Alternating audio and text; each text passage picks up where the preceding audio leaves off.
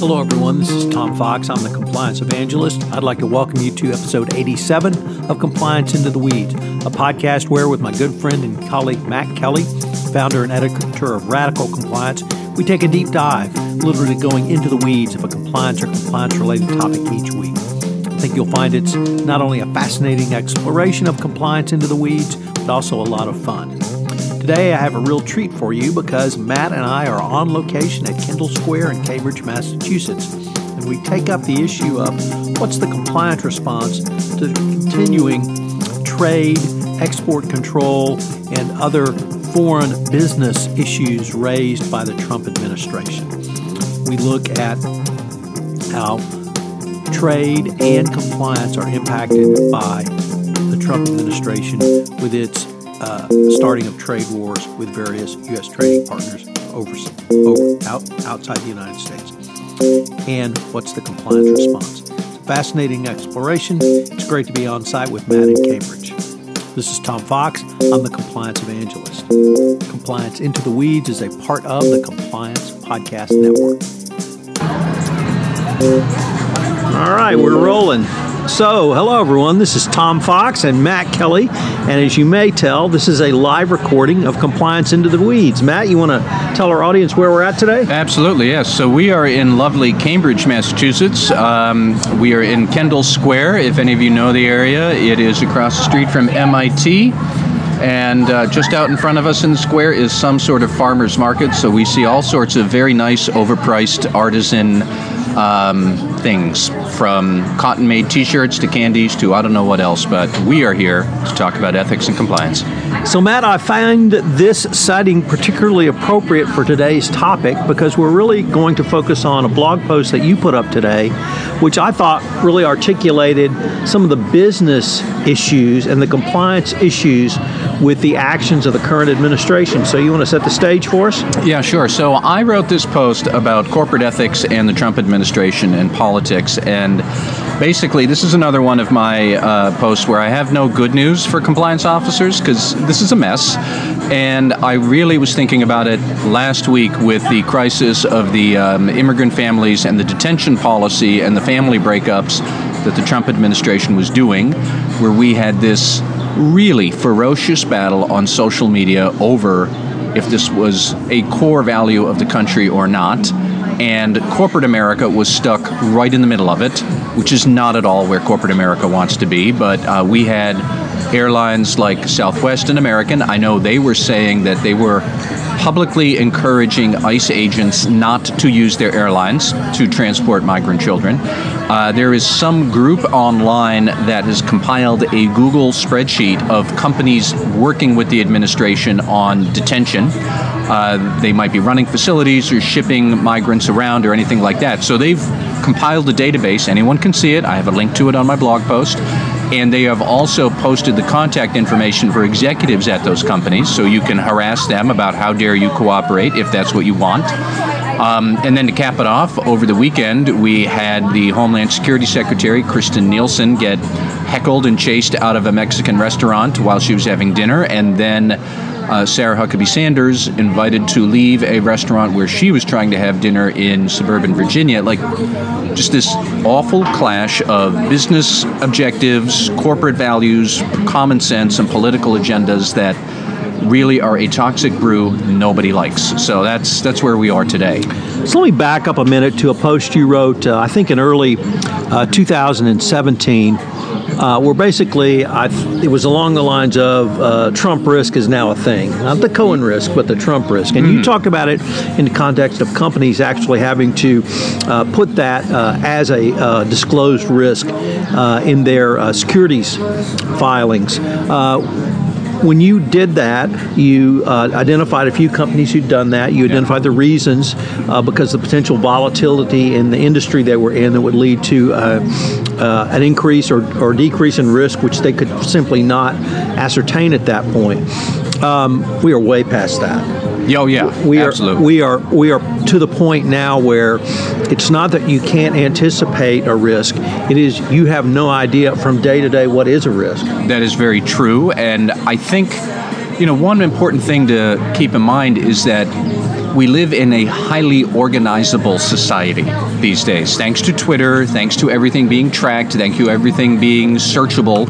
So it is very easy for anybody who doesn't like what you're doing to organize against you. So right now, certainly it's lots of people organizing against companies. How dare you work with the Trump administration?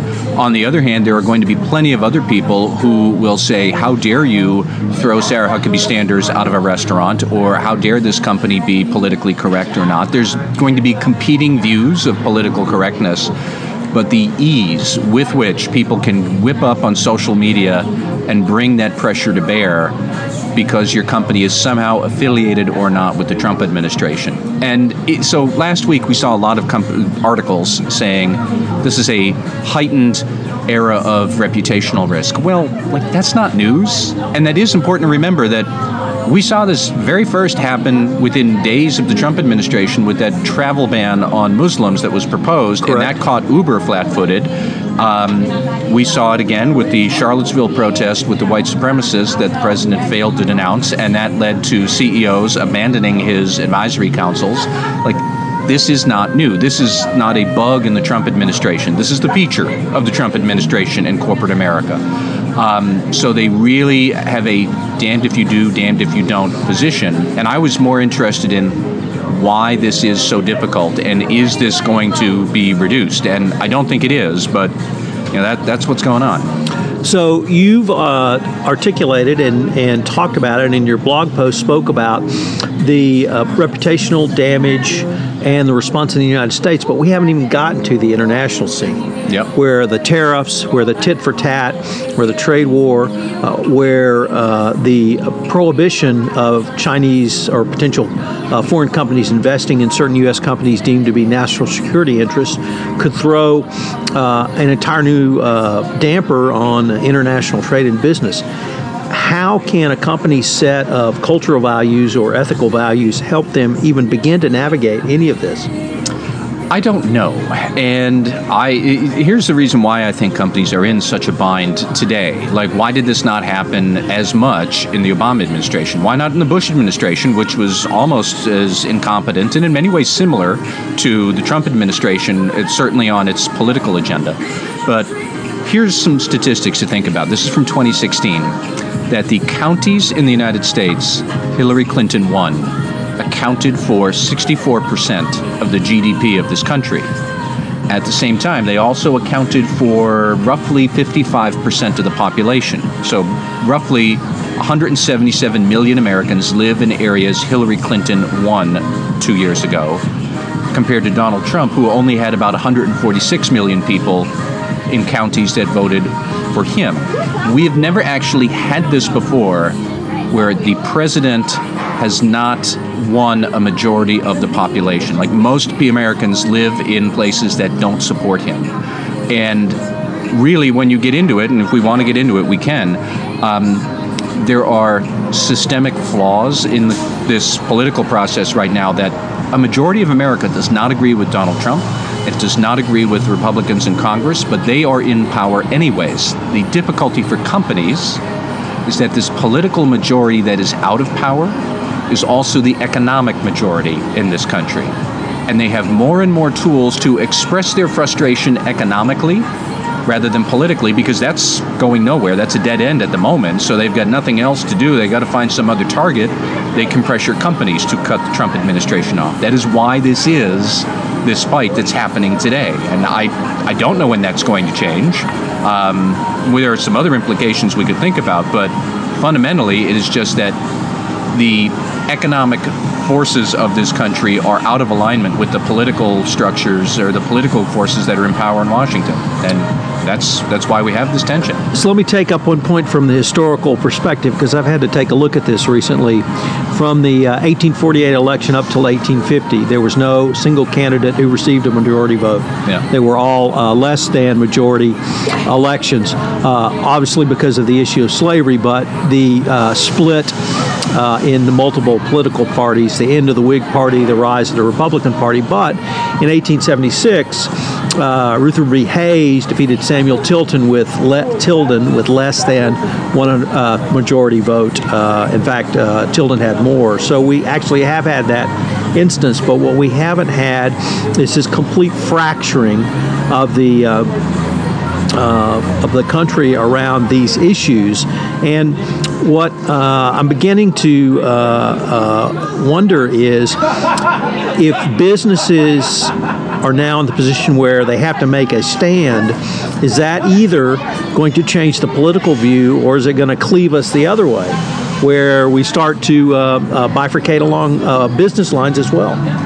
I don't know, and I hope that we don't bifurcate along business lines, and I'm sure CEOs do not want to see that, because that's just a headache nobody would like. But you can't dismiss it that there are going to be, red-headed restaurants are for Democrats and Chick-fil-A's are for Republicans, because Chick-fil-A is aligned with conservative politicians, and the red-head woman who kicked out Sarah Huckabee Sanders seems to be more of a sympathetic to Democrats. Like, that's ridiculous, and it's sad if we get to that.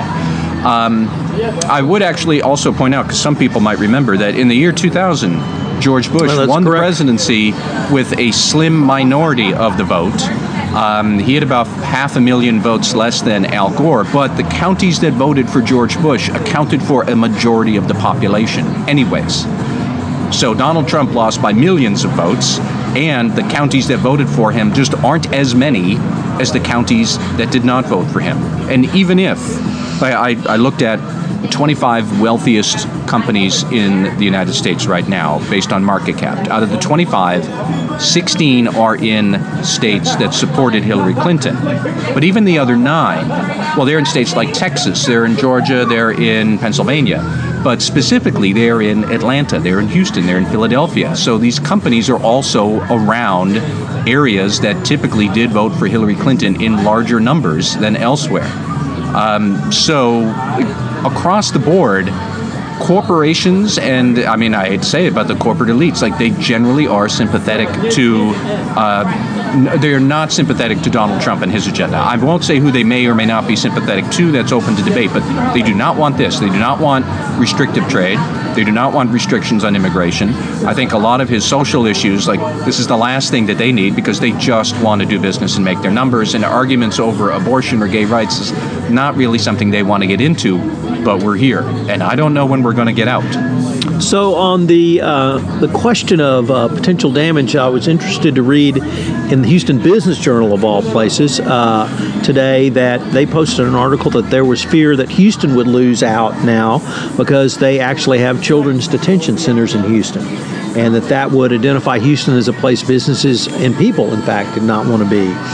But how do you can you even assess the contracts you have that would put you at risk? If you are an airline, do you have to look at your overall contract with the federal government to transport employees, federal government employees, and see whether that's going to include others, whoever others might be? I think that is something that you're going to have to think about.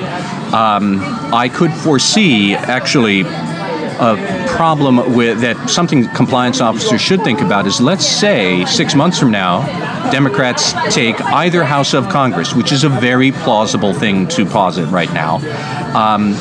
The Democrats are going to investigate all of this. This stuff is going to come out, and they're going to be investigating conflicts of interest. They're going to be investigating political payoffs through dark money. They're going to be investigating potential document destruction. That's something that's floating around the EPA with Scott Pruitt today. So even if what your company has done with the Trump administration is not illegal, nonetheless, it's going to be out there, and that gets back to, we live in a highly organizable society, so who cares that it's not illegal? If it's perfectly legal, but the public doesn't like it anyways, and the Democrats dump it all out into the public realm for everybody to dissect, do you really want that? Compliance officers might advise their boards to think about, how would we face any public scrutiny working with the Trump administration under a Democratic regime that has much more intent to get to the bottom of the corruption that's around the Trump administration. I think as citizens, we might be wondering, Trump critics certainly would say, is the Trump administration really that heartless? And if you're a critic, of course you're going to say that. Compliance officers, you have a more important question. Is the Trump administration really that incompetent? Yes, they are. They're going to have conflicts that are going to get investigated, that are going to get posted and disclosed. They're going to have donations that show up and it's going to look bad and it's not going to pass the smell test. And are you going to be part of that stink? That's what companies will want to think about and try and get ahead of, because that could be coming in a matter of months. So obviously, Michael Cohen's been in the news. You've wrote about Cohen Risk is a thing.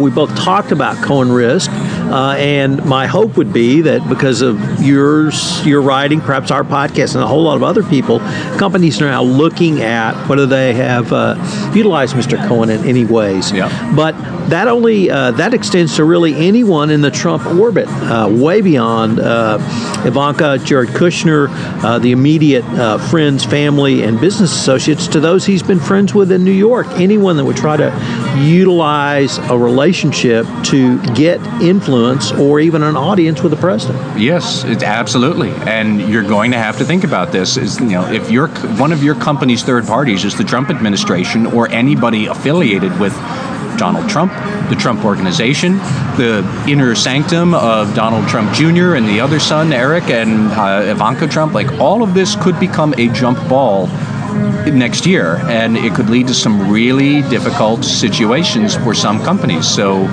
you have to think about things like document management, your analytics ability, I think policy management to make sure that one part of the company isn't taking some political act some way while another one is doing the opposite. At the very least, regardless of what political stance you might want to align with, make sure it's one stance and not you don't look like the left hand doesn't know what the right hand is doing. For consumer-facing companies, that could be a big deal. I was struck by companies like Amazon and Microsoft where their employees are in revolt that their products might be used by the Trump administration, and let's not sugarcoat it. Those companies are in a really difficult position because what are you going to do? Fire your brain trust that's developing the intellectual property for the future? They're not going to care. They're going to get recruiters getting them a new job before they reach the exit.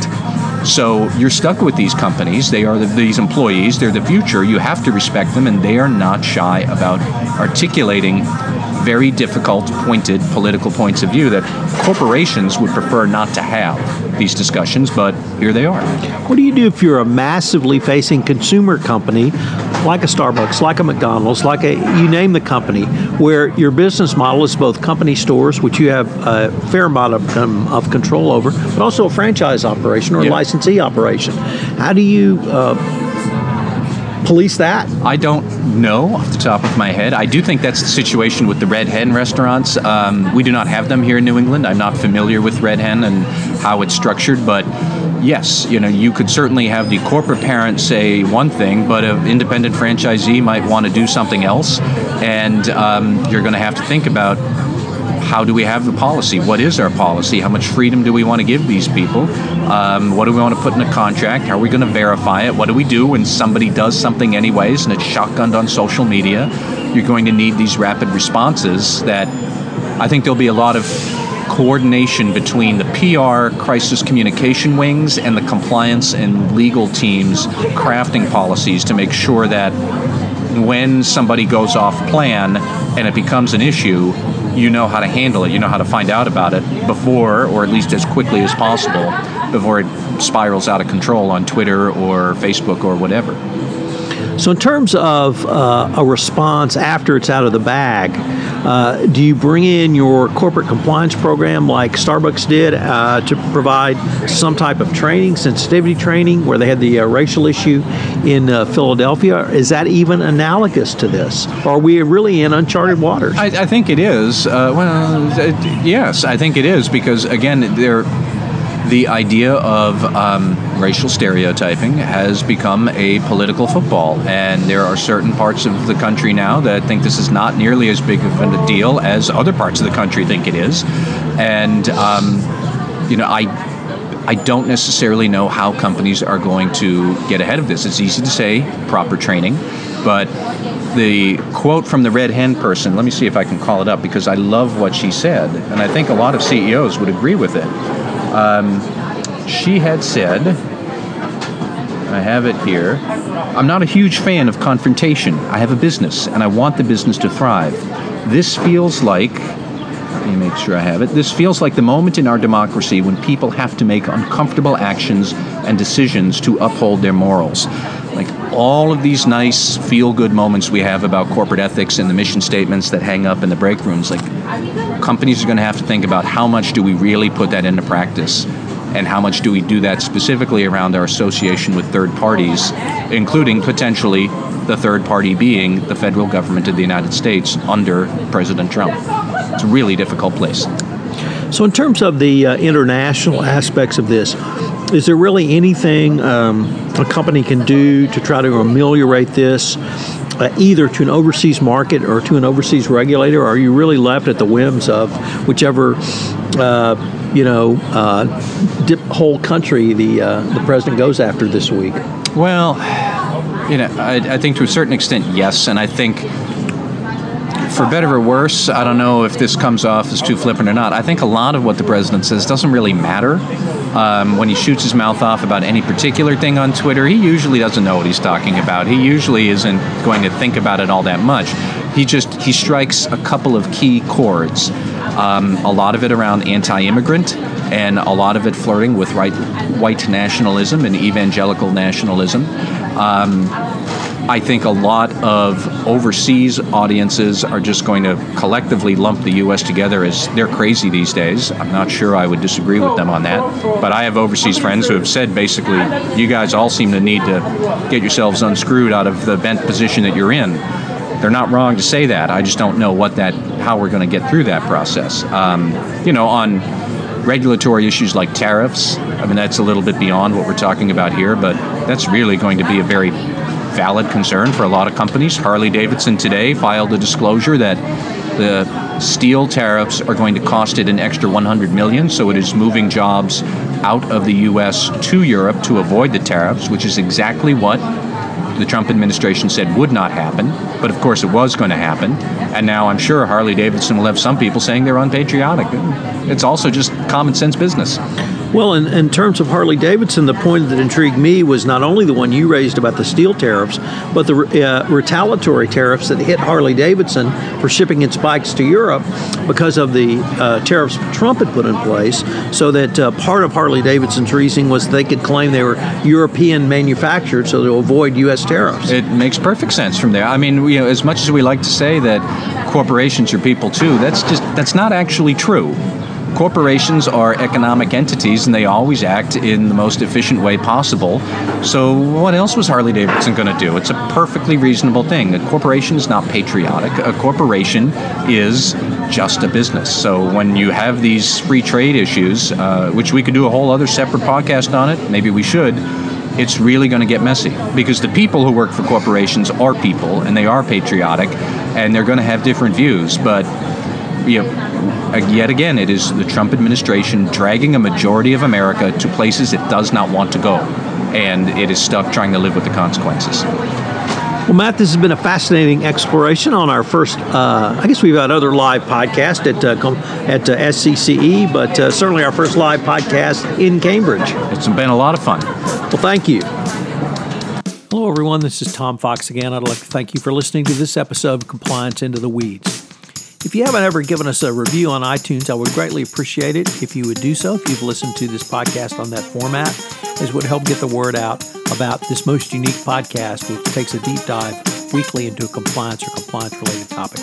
Also, if you have any questions, you can email me at mkelly@radicalcompliance.com. You can email me at tfox@tfoxlaw.com. Thanks again for listening this week, and I hope you'll join us again next week, where Matt and I take a deep dive into another compliance-related issue. Compliance Into the Weeds is a part of the Compliance Podcast Network.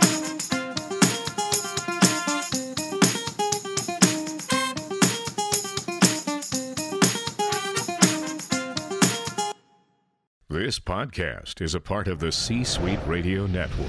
For more top business podcasts, visit c-suiteradio.com.